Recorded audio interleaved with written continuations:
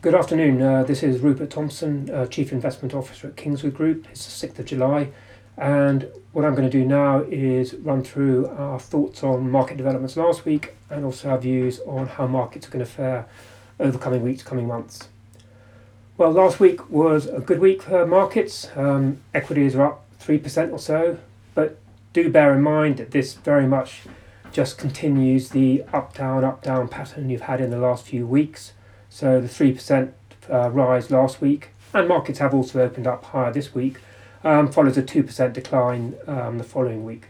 And I think markets still continue to be buffeted by the same factors they have been for the last few weeks or so, namely positive economic news, but mixed news in terms of the virus. Well, in terms of the economic data out last week, the main news was really in the US, and we had some good employment numbers out for the second month running.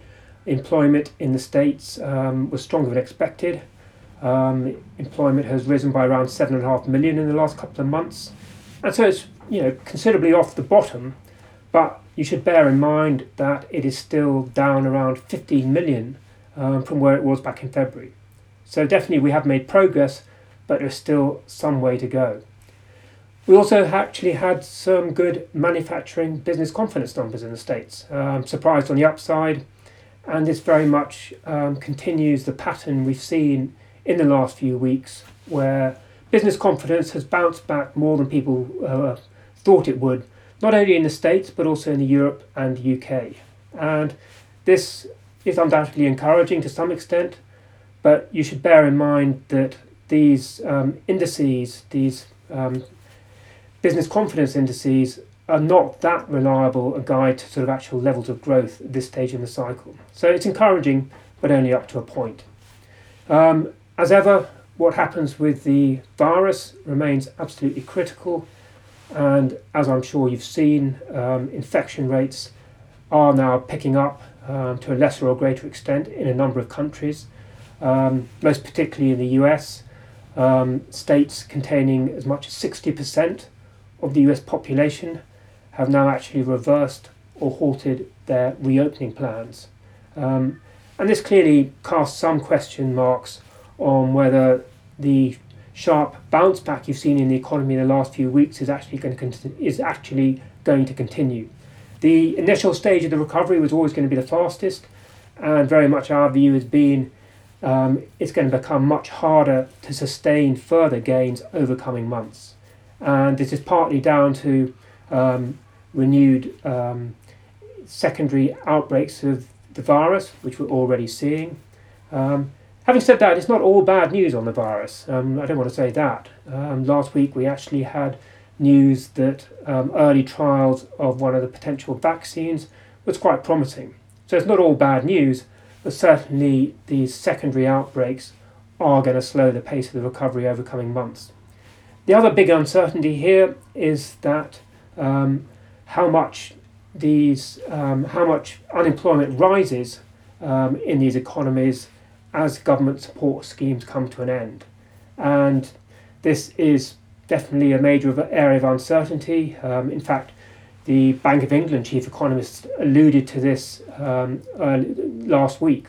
He was quite optimistic, actually. He said the extent of the downturn in the UK economy had been significantly smaller than expected, and the upturn, so far at least, was stronger than expected. But he very much did highlight these uncertainties and highlighted the continuing risks.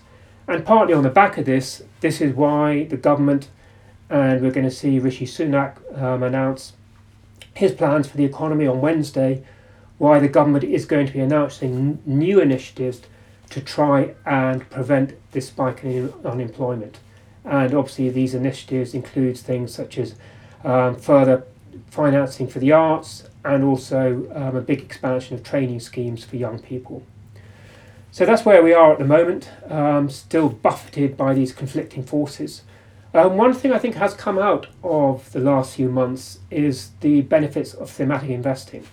And that's one area we do place considerable emphasis on at Kingswood, not only just allocating to equity regions, but allocating to particular themes. And two particular themes or sectors which are clear beneficiaries of COVID have been the healthcare and technology sectors. And this isn't, I think, and the attractions of these sectors isn't just because of COVID. It's the fact that they have sort of strong secular forces acting in their favour, which have just been reinforced by what's going on in the last few months. So very much we have allocations to these two sectors, and we intend to retain them. The other thing which has actually come out of the last few months is actually that ESG investing, far from subtracting from performance, can actually boost performance.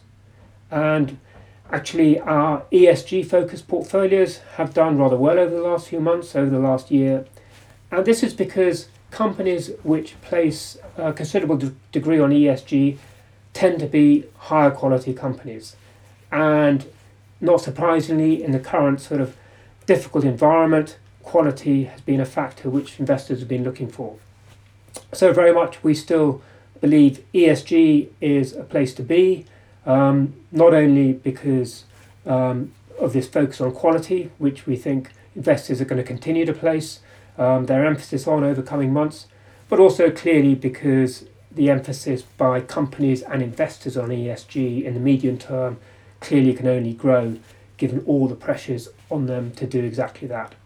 So those are our thoughts this week. Essentially, we still think we're in a choppy environment, still think there's a risk of a correction, and very much think that three areas in a way which should continue to fare well in this environment are technology, healthcare and ESG. Thank you. Please note that this podcast is for information purposes only.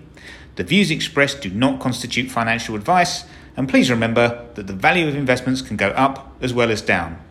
How an investment performed in the past may not be the same as how it performs in the future, and there may also be tax implications.